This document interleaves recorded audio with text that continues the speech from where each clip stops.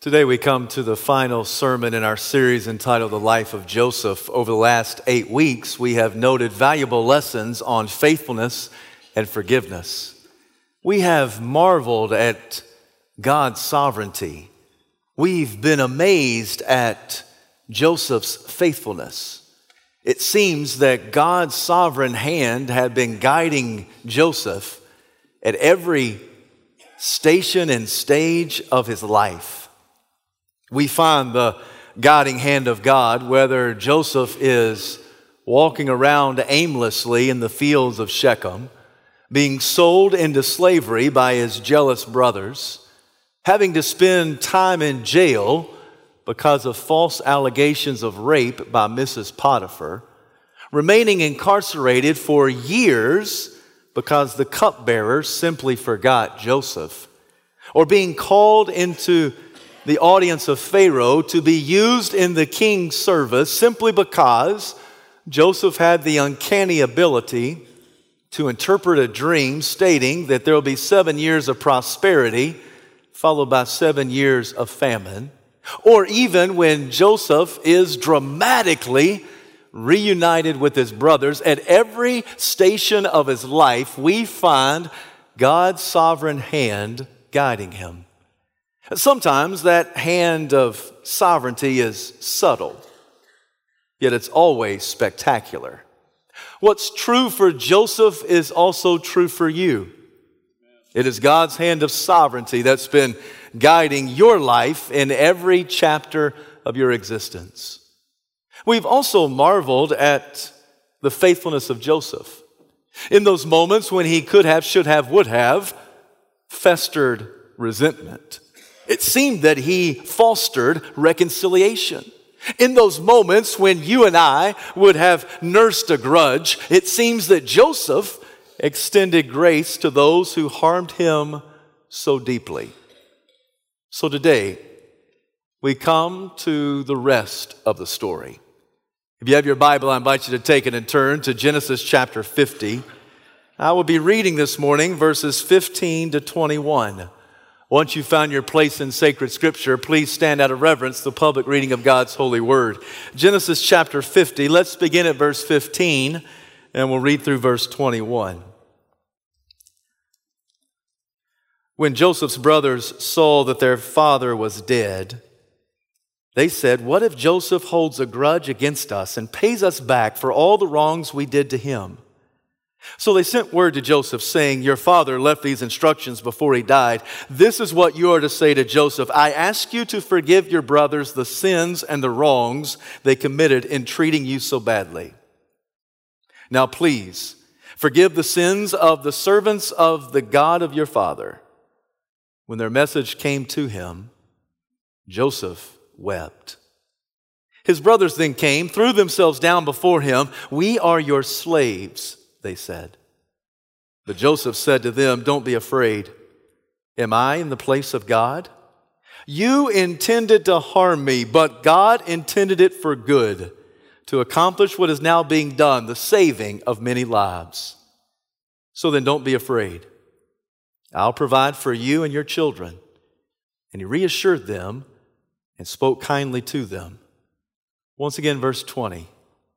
"You intended to harm me, but God intended it for good, to accomplish what is now being done, the saving of many lives."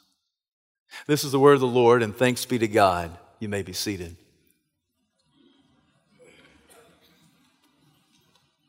Following the death of the patriarch Jacob, the brothers of Joseph were gripped by fear. They feared that now their brother, Joseph, the prime minister of Egypt, would let down the hammer.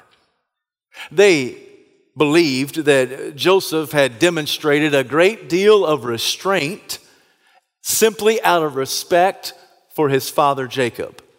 And now that Father Jacob has died, they are fearful that the other shoe is going to drop.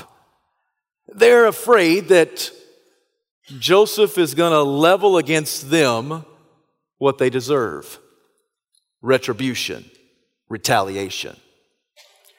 All the brothers grieved the death of their father, but probably no one grieved more the death of Jacob than his beloved son Joseph. The Egyptians gave Jacob a funeral fit for a king. Pharaoh said to Joseph, "You and your brothers take your father back to your homeland, and there you can do to him as is your custom." The brothers were fearful that once Joseph laid eyes on the home place, that the wound would be reopened, and that what would emerge would be spontaneous rage that would be like an erupting volcano. They were afraid that when Joseph got back and saw the home, that all of the images and the memories and all of the things, all the pain would come flooding back into his mind, and that he would retaliate against them. In the 1994 movie entitled Forrest Gump, Jenny had a similar situation. If you saw the movie, which many of you probably did, Jenny is the childhood friend of Forrest and the love of his life. To say that Jenny had a dysfunctional family is to speak a great understatement. Jenny struggled and suffered under the hands of an abusive father. Because of the things done to her, it set her on a path of self-destruction and emptiness. Her past experiences hardened her completely. At one of the later scenes of the movie, Jenny and Forrest go back to Jenny's childhood home. By now, it's abandoned. At the mere sight of the house, Jenny responds in rage. She picks up every rock she could find, and she hurls those rocks at the house, busting out windows, tearing up door frames, putting gaping holes in the wooden siding. And all the while, as she's going through this tantrum, Forrest just stands and stares at his friend. When she's finished, because all the rocks around her have already been thrown, Forrest says in a way that only Forrest can say it, "Sometimes there's just not enough rocks."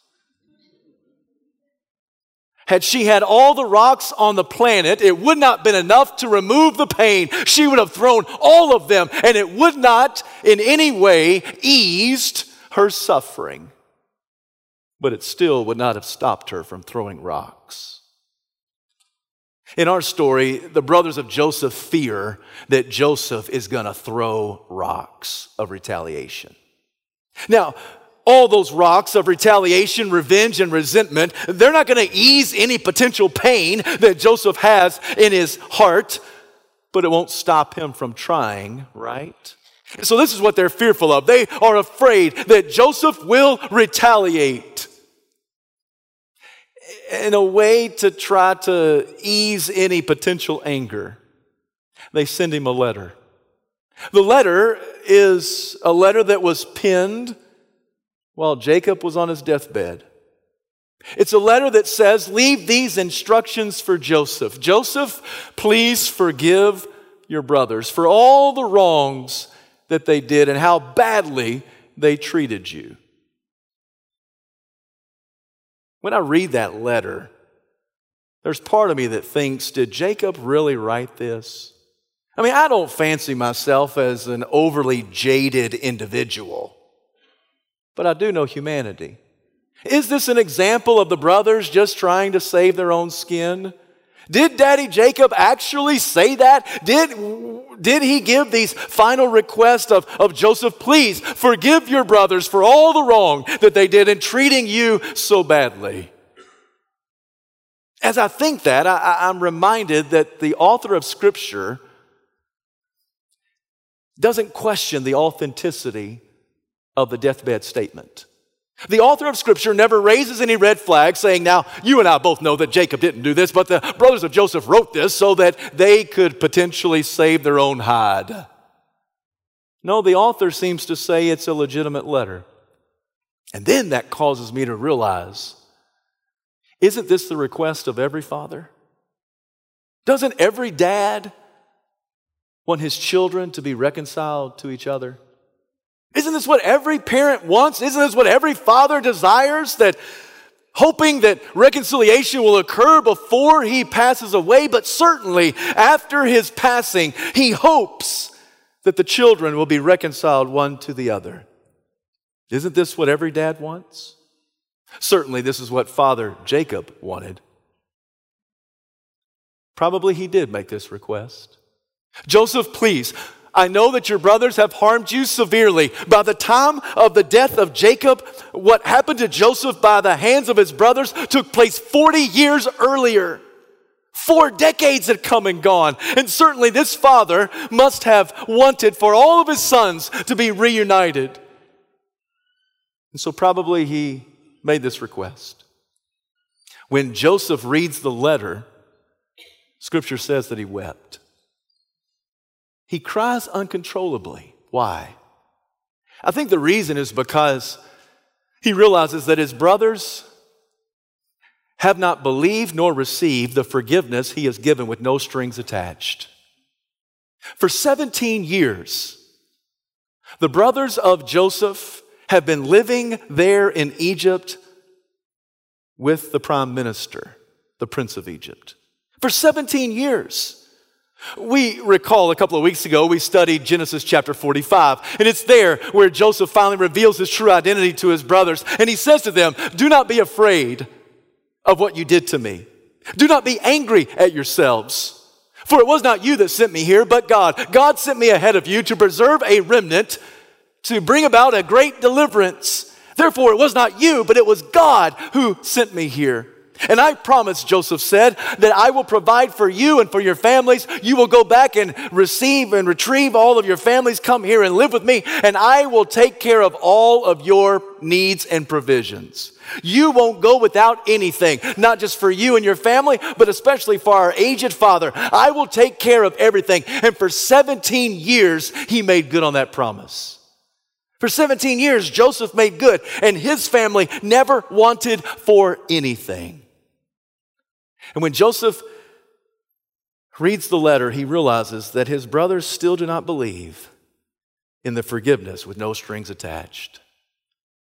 And once again, I've got to acknowledge that that kind of forgiveness is not normal, is it? It's really quite abnormal. Most people will say, I forgive you, but they don't mean it. But Joseph did mean it, and he showed it, and he demonstrated it. For 17 years, he provided everything that they needed. And now that their father had died, and they went back home, and they buried him properly, and gave him a dignified funeral, and now they've come back, and all the brothers are worried, and they're anxious, and they're upset, and butterflies are in their stomach, and they're wondering, when is the other shoe going to drop? He's going to lower the hammer now. Please forgive us. And Joseph says, I have forgiven you. I forgave you long before you ever showed up in my court. Joseph understood what forgiveness was. How? I think he realized that because God had forgiven him, he was compelled to forgive others, even his brothers, even those that had hurt him and harmed him deeply. He was compelled, not because necessarily he loved them so much, but because he loves God so much. So because God had forgiven him, he was compelled to forgive others. It was John Wesley who said, there was a gentleman who came up to him and said, I never forgive and I never forget. And Wesley looked at him and said, Sir, I hope that you also never sin. Because isn't that the desire of the one who has sinned, that the one to whom he has sinned against will forgive and forget?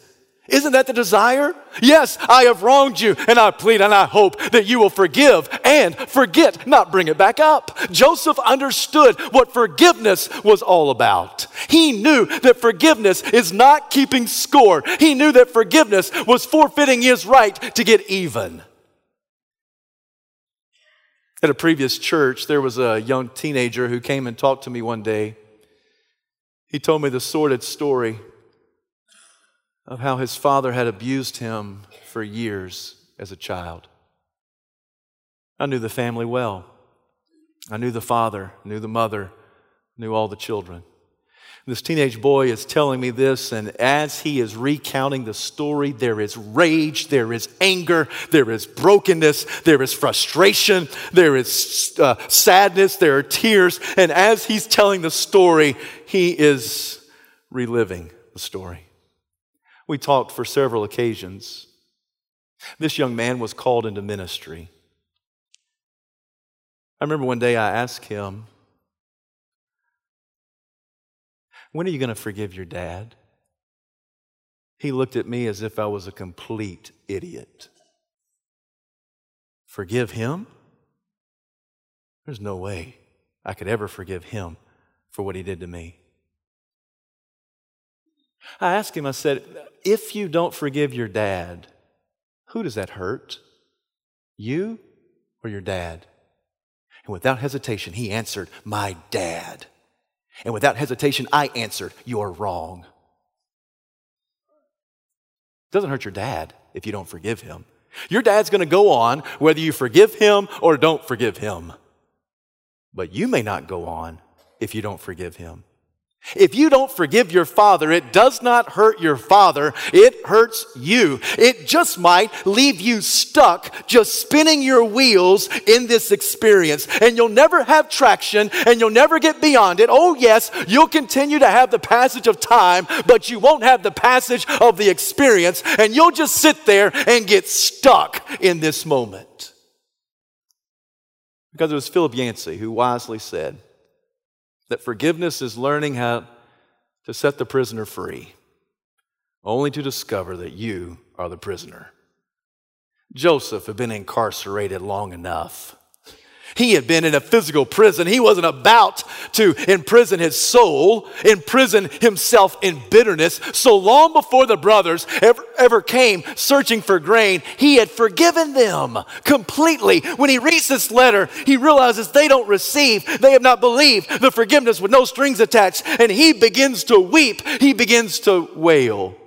And all of a sudden, the brothers come in and they bow down before him. And they say, we are your slaves. My friends, this story has now come full circle. You do realize that way back in Genesis 37, Joseph had dreams, and one dream he had in particular was that they were out in the field and they were binding sheaves of grain, and his sheaf stood up taller than any of the rest, and all the 11 brothers came and their sheaf bowed down in front of him. And he had the audacity to tell his brothers about the dream and then say, isn't that a cool dream? And then he said, I had another dream. And in this other dream, there was the sun and the moon and 11 stars that circled the planets. They said, do you mean to think that you're the center of the universe and somehow our lives are going to revolve around you, that you're going to rule over us, that we're going to come and bow down in front of you? And 40 years later, the truth of the dream becomes a reality. Stories come full circle. They enter in, they bow down before him. Joseph has not forgotten his dream. He could have in that moment said, aha, now do you believe what I told you 4 decades ago? But instead, what does he say? Don't be afraid. Am I in the place of God? You intended to harm me, but God intended it for good, to accomplish what is now being done, the saving of many lives. Do not be afraid.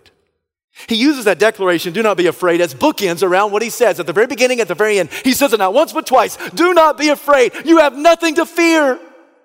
Am I God? The answer is no, I'm not God. Vengeance is not mine, declares Joseph. Vengeance is the Lord. I am not God. What you intended was evil and wicked, but God intended it for good. And then the author tells us that Joseph spoke kindly to them. Once again, the story has come full circle. Do you recall in Genesis 37, these brothers, and I quote, could not speak a kind word about Joseph. And here at the end of the story, it is Joseph who, and I quote, speaks a kind word towards them. Full circle. The story is complete. It has come full circle. And embedded in this end of story reality is this nugget of truth where Joseph says a mouthful. You intended it for evil, but God intended it for good, for what is being accomplished, the saving of many lives. This morning, I want you to note something that we spoke about 2 weeks ago, but need to be reminded again. Our God writes our narrative with a holy conjunction. But God.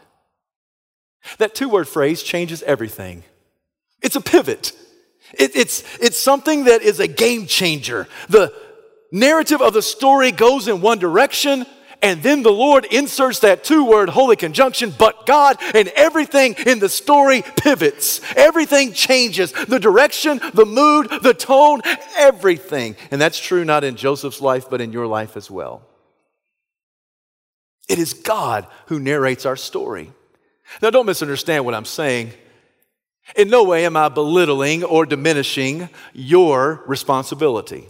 Certainly in life, you make choices, I make choices, and those choices bear consequences. And sometimes they're positive consequences, other times there's negative consequences. Many times it's based upon the choices that we make. So the choices that you and I make are extremely important. And for us to declare that God narrates our story in no way diminishes the human responsibility to make wise decisions. So don't misunderstand me. You have a part to play in your narrative. But can we all agree that God is so sovereign that He narrates our stories? Nothing happens apart from His divine will. God is in control of all things. Good things, bad things, helpful things, harmful things, terrific things, terrible things. God is in charge of all things. And God narrates our story. And He writes our story with a holy conjunction. The first time we're introduced to this is in Genesis 45. Don't be angry at yourselves, for you did not send me here, but God sent me here to preserve a remnant, to bring about a great deliverance. Joseph acknowledges that it's God who has written his story. He has inserted that divine, holy conjunction, but God. I realize that it only takes you a few minutes to read from Genesis 45 to Genesis 50. It's only 5 chapters of scripture space. It doesn't take long to read at all, just a few minutes, but it took 17 years to live. And it's almost as if the Lord says, this is so important. I've got to tell you not once, but twice. Need to remind you. You know why God needs to remind us of some stuff? Because we are forgetful people. We just may forget how big our God is. We just may forget how sovereign our Lord is. We just may forget how our God is an awesome author and He narrates our text, He narrates our stories with holy conjunctions. So He tells us not only in Genesis 45, but He reminds us in Genesis 50 that He writes with a holy conjunction, but God. And it's not the only place. He does it all throughout Scripture. Following the death of Joseph, there's a new Pharaoh who comes to power, one who knew not Joseph. When he saw the ever-growing number of Hebrews, the new Pharaoh became fearful, so he enslaved them. They were slaves in Egypt for 400 years. They cried out to the Lord. They groaned because of their taskmasters. They pleaded with the Lord. And even though the Israelites were enslaved in Egypt, but God raised up an 80-year-old shepherd. His name, Moses. And God called him through a burning bush that was on fire but not being consumed. And the Lord said to Moses, go down to Pharaoh and say, let my people go. And Moses gave, like you and I give, numerous excuses of why he was not the right man for the job. And every time God refuted the excuse and said, no, I have sovereignly selected you. You are part of my holy conjunction. But God, I need you to go down. And with a mighty hand and outstretched arm, I promise I will deliver my children from Egyptian captivity. And sure enough, God did it. How? With a holy conjunction. But God. After Moses died, Joshua led the team. He was leading the charge. They were going back to the promised land. They went to the city called Jericho. It was too strong for them. It was too fortified. There was no way that Joshua and all of his mighty men could overpower the city. But God showed up, and God gave a new strategy. You want to hear the strategy? The strategy of God was this. Joshua, I want you to take the people and surround the city, walk around it one time per day for 6 days. And then on the seventh day, I want you to surround it and go around it 7 times. And then I want everybody to shout. That's it. That's it. That's the plan. That's how we're going to take the city. That's how we're going to take the city. Okay. So for 6 days, they circled the city once a day. On the 7th day, all of them circled the city 7 times. And then they all shouted. And what happened? The walls came tumbling down. How do you explain that? With a 2-word holy conjunction, but God. There's no way that Joshua could do it, but God showed up and he showed out. And he did what only he could do. You got the prophet named Jonah. I like Jonah's story, probably because it resembles my story and it just might resemble your story. The Lord called Jonah, that mighty prophet of the Lord, said, I need you to go to Nineveh and I want you to preach the gospel. And Jonah said, I'll go anywhere but Nineveh. Do you know why he didn't want to go to Nineveh? It's because he hated the Ninevites. He hated the people living in Nineveh. He hated them, probably for good reason. Probably some of those individuals of the Assyrian country had invaded the northern kingdom of Israel and probably had deported some of Jonah's own family members and maybe even had executed them in the sight of the prophet. And this one named Jonah said, I've got an axe to grind against the people of Nineveh. And rightfully so. He said, Lord, I'll go anywhere except there. I don't want to go there. In fact, I'm not going to go there. He goes down and boards a boat, sets sail for Tarshish, the opposite direction of Nineveh. He thought he could outrun God. But you know what? You can't outrun God. Some of you may be in here today and you're running. You're running from God. Can I give you a news flash? You can't outrun God. You can't outmaneuver God. You can't outsmart God because your God, my God, the God is a huge God. Sovereign is he as a savior. He knows exactly where we are. He knows that Jonah's not going to Nineveh. He knows what boat he's on. And so God inserts a holy conjunction. Jonah was going to Tarshish, but God commanded a storm and a fish. The storm sent the seasoned sailors off crying like schoolgirls.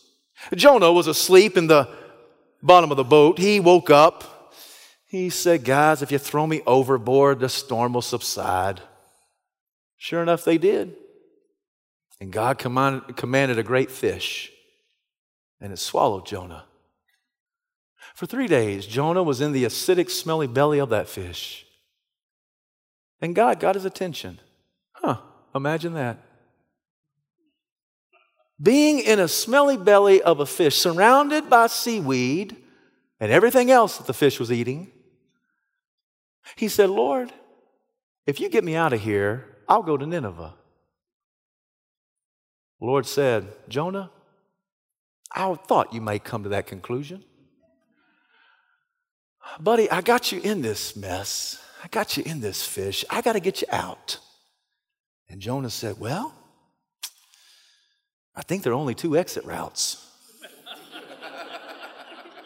God said, you're very observant, prophet. North and south. Which way you want to exit?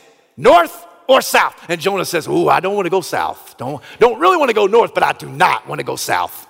So God commanded the fish to vomit Jonah on dry ground.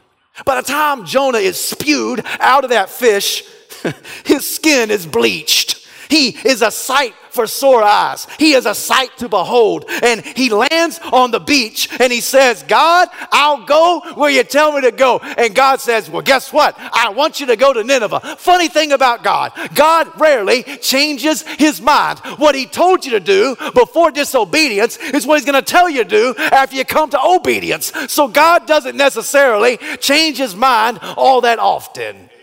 Where do you want me to go? I need you to go to Nineveh. What do you want me to do? I need you to preach the gospel. And when God's gospel is preached, guess what happens?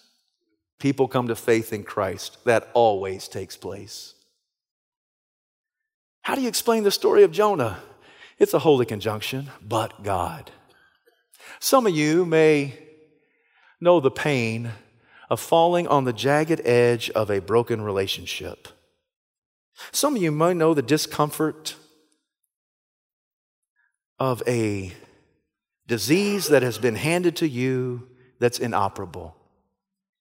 Some of you know the suffering that's associated with a prodigal son or a prodigal daughter. Some of you know what it is to struggle with financial difficulty. It seems that time after time there is far more month than money, and you wonder how you're going to make it. I want you to know this morning, don't give up. You may come into this house hanging on to your faith by your fingernails. That's okay. God's not through with your story yet. I know this because you're still breathing. At least I think you're still breathing. Y'all are still breathing, so I know that God's not done with your story on earth yet. And at just the right moment, God will write with a holy conjunction. But not only does he narrate our story with a holy conjunction because he's the sovereign Savior of the universe, there is a second thing that I want you to note from verse 20 of chapter 50 of Genesis. God's plan will prevail. I had a professor in seminary who would say there is nothing and no one who can thwart the will of God. I like that word. Nobody uses that word anymore. Thwart. It's really hard to say. Try to say it 5 times. Not now, but later. Try to say it 5 times in a row. It's hard to say. It doesn't really roll off the tongue. Thwart. But it's a great word. What it means is that no one and nothing can stand up to God and stop him. No one can slow down the will of God. No one can divert the will of God because God's plan will prevail. It always has and it always will. Joseph says to his brothers, you intended to harm me. What you did was wicked. He doesn't diminish or demote the reality of the pain in his life. And you don't need to either. You know, there are people who say, oh, that didn't hurt me. No, I'm okay. What they said about me, what he did to me, what they leveled against me, oh, that didn't hurt. Baloney. Yes, it does. And the intention was wicked. Go ahead and call it what it is. What you meant to do was evil, Joseph says. But even your evil intention cannot thwart the will of God because God's plan will prevail. You intended to harm me, but God intended it for good to accomplish what is now being done, the saving of many lives. God is in the business of taking wicked intentions, turning them upside down, inside out, and bringing out his perfect plan. Only God can do this. Only a big God, only a sovereign God can do this. You and I can't do this, but God can. It was Jezebel who had a wicked intention against Elijah. Ladies, if you are ever called a Jezebel, that is not a compliment. Jezebel was a bad gal, a wicked woman. She said, may your God deal with me, be it ever so severely, if by this time tomorrow you're not dead by my hands. And Elijah believed her. He said, she's going to kill me. And so it sent him into a tailspin of depression. He ran like a marathon, went to a mountain and said, God, take my life. Because if anybody's going to kill me, I want you to kill me and not Jezebel. Somebody's going to kill me tonight and I want it to be you. So God, take my life. It's over. I'm the only prophet. There ain't nobody like me.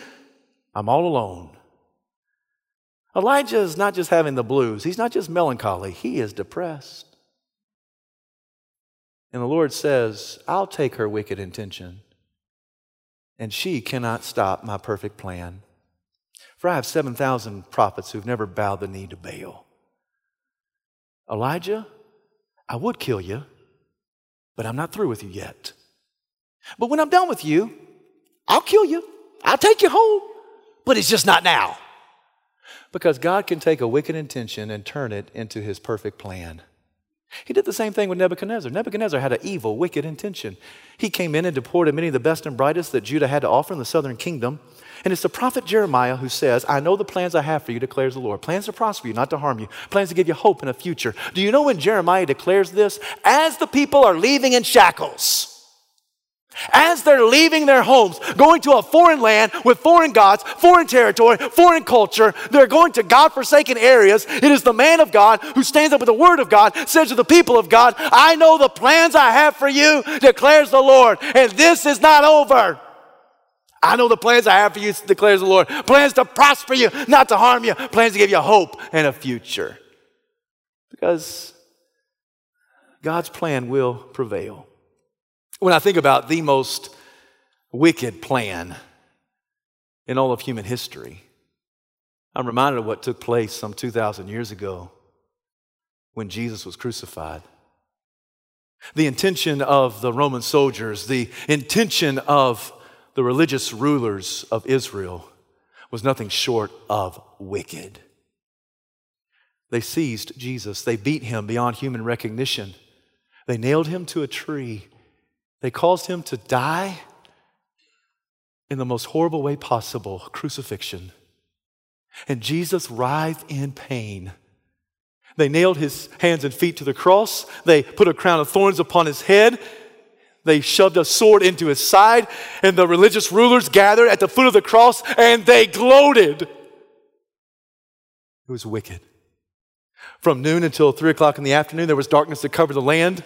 And Jesus declared, it is finished. He breathed his last and he gave up his ghost. And the God-man died. Wicked intentions. But God, on the third day, raised his son from the dead. Because nothing and no one can thwart the will of God. Because God's plan will prevail. He can take that which is so evil and wicked, he can flip it upside down, inside out, turn it right side up, and he can accomplish his perfect plan. Not only in the Bible, but in your life and in my life. So have faith in God. He's on his throne. Have faith in God. He watches over his own. He cannot fail. He must prevail. So have faith in God. Have faith in God. Because he lives, I can face tomorrow. Because he lives, all fear is gone. Because I know he holds the future and life is worth the living just because he lives. Church, this morning I came just to tell you that God writes your narrative with a holy conjunction. And that God's plan in your life will prevail. And that is the rest of the story. Heavenly Father, we bow before you. We give you this invitation. If there is someone listening to my voice who has never surrendered to the Lordship of Jesus Christ, I pray that in this very moment, they will acknowledge their sin before Christ. And Lord, they will ask you to come into their heart to forgive them of all of their mess-ups and be in charge and sovereign and in control of their living. And Father, if one person is here and they just did that, I pray that right now when the first note is struck, that they will come down this aisle, take a pastor by the hand and say, I've just asked Jesus to come into my life. Father, if there's someone here who is in need of prayer, I pray and I ask for them to come and kneel here at the altar and pray. If there's someone who needs a home, a faith family, Lord, will you please draw them to this church? Have your way in this invitation. We ask it in Jesus' name. Amen.